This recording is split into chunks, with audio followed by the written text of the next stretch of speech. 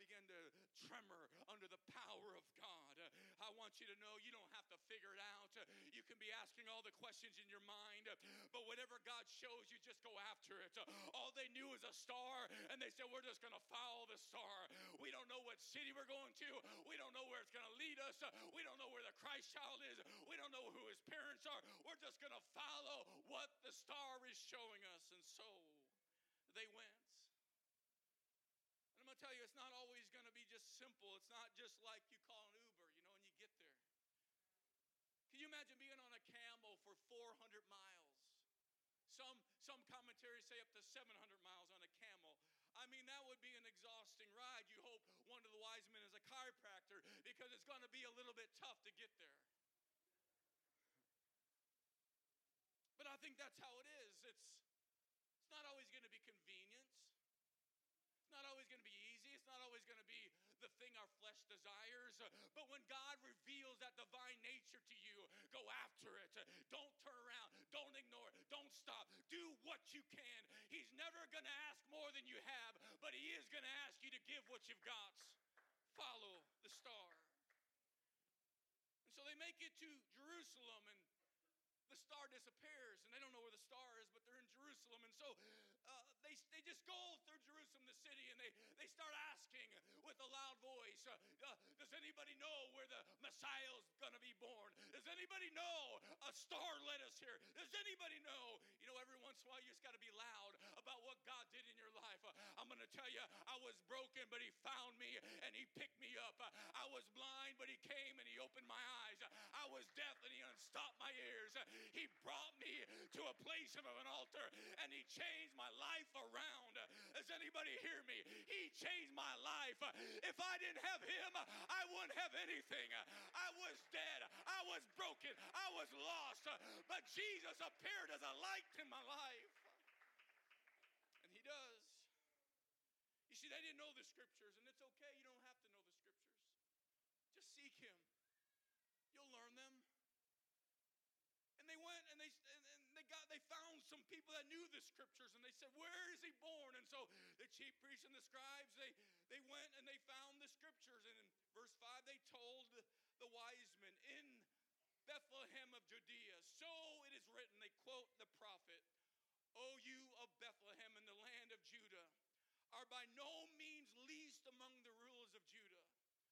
For from you shall come a ruler who will shepherd my people Israel. And so, they were on their way. All they wanted was a word. They didn't come to camp out in Jerusalem. That's where the star led them. And God brought him there to be a witness, and God brought him there to give specific directions. You need to go to Bethlehem. And so once they got the word, they didn't stay where they were. No, it's a new revelation. It's a new journey. I'm going now to Bethlehem. As they began to walk towards Bethlehem, lo and behold, the star began to appear in the sky once again.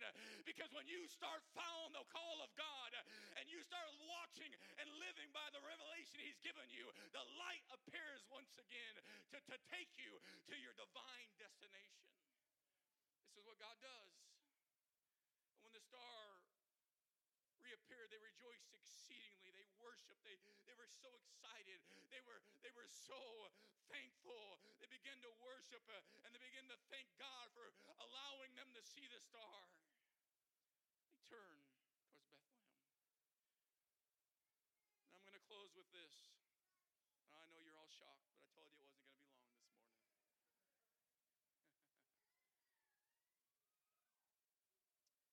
Matthew 2:11, and going into the house, they saw the child with Mary and his mother, and they fell down and worshiped him.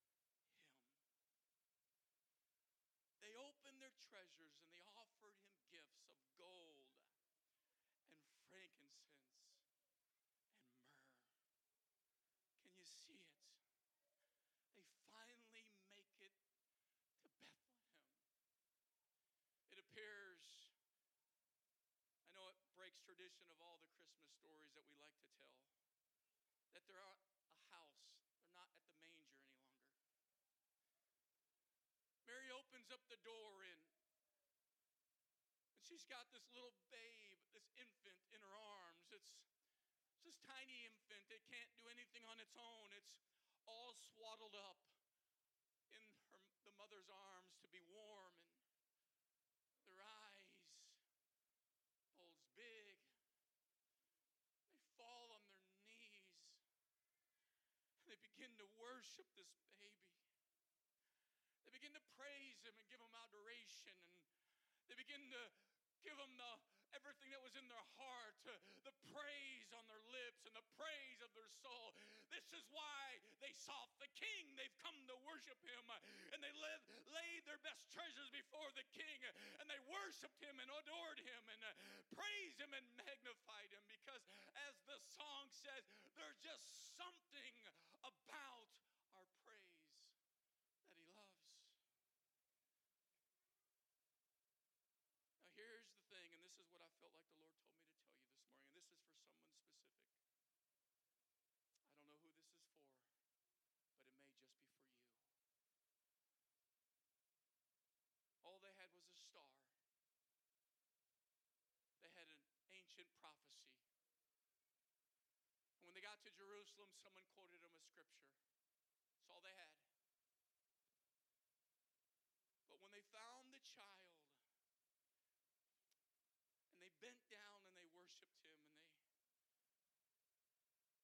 and Matthew 1 and 23 says this, and I love this. Behold, a virgin shall be with child, and he shall bring forth a son, and they shall call his name Emmanuel. That wasn't a nickname. In fact, you don't find anywhere where they call him Emmanuel. The reason why the scripture says that is because the meaning of Emmanuel is that God is with us. They shall call his name Jesus. And he shall save his people from their sins. Wonderful Counsel, the mighty God, everlasting Father, Prince of Peace. And as they laid down on their face and they worshiped the Lord, the King of Kings, Emmanuel, Jesus, the one that was going to save the people, the Savior, the long-awaited one, the Son of David, the promise of the Messiah, the one that goes back to the seed of the woman. As they worshiped him, something shifted in their life. Verse 12 says this, and being warned in a dream, not to return to here, they departed on their own country by another way. This is the reality, my friends. When you seek the King with what you know, you're just wholeheartedly wanting to find the King.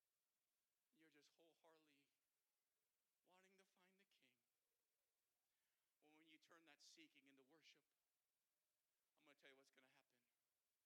The next thing's going to happen is God is going to speak directly to you. You say, but I can't hear God. Well, either could the wise men. Well, I can't see God. Well, either could the wise men. I've only got these fragments of these small things that almost don't mean anything on the big scale of things. Well, either did the wise men. But when you become a worshiper of the King, I'm going to tell you that opens the door for God to speak in your life. Do you want God to speak? Worship him. Do you want God to whisper in your ear? Worship him. Do you want to know what God has for your life? Worship him. Because when they fell down and worshiped him, the very next thing is God spoke to them in a dream. Would you stand with me? I feel like this service would not be complete unless we give you an opportunity to turn your attention towards him. We watched the children and we put a smile on our face as they sang, and they did so well. I was waiting for one of them to do something crazy, but none of them did. They acted so well today. And then Brother Wayne sang in that video, and that his words touched me so much. And the choir, can you really put words to the choir? As we watched them sing, but it's not just why we experienced them sing as they worshiped the Lord, and something supernatural showed up in this house, and you felt it. So we watched the children, we watched the adults. This morning, the service would not be over until we put our attention totally on the King. I hope you came came here to seek him this morning. I hope you came here understanding I may be broken and my life's not everything I want, but I know Jesus can help me. One final scripture. When Jesus was an adult and he stepped into the synagogue and he was about to step into his ministry, he quotes out of Isaiah 61.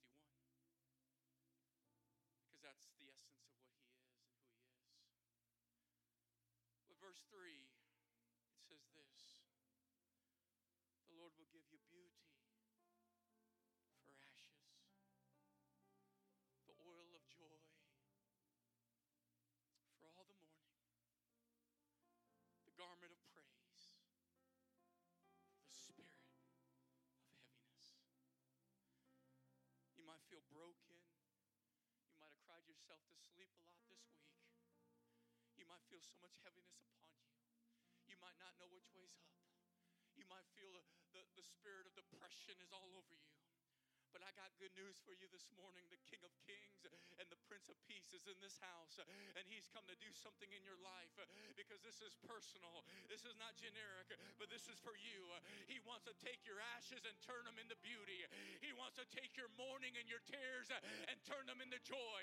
He wants to take that heaviness and that depression and that sorrow. And he wants to turn it into a garment of praise in this house.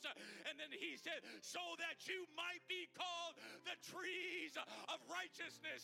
He's going to plant you in his kingdom. He's calling you by name this morning. Oh, would you lift your hands? Oh, would you lift your voice? Would you say, thank you, Jesus? I worship you, Jesus.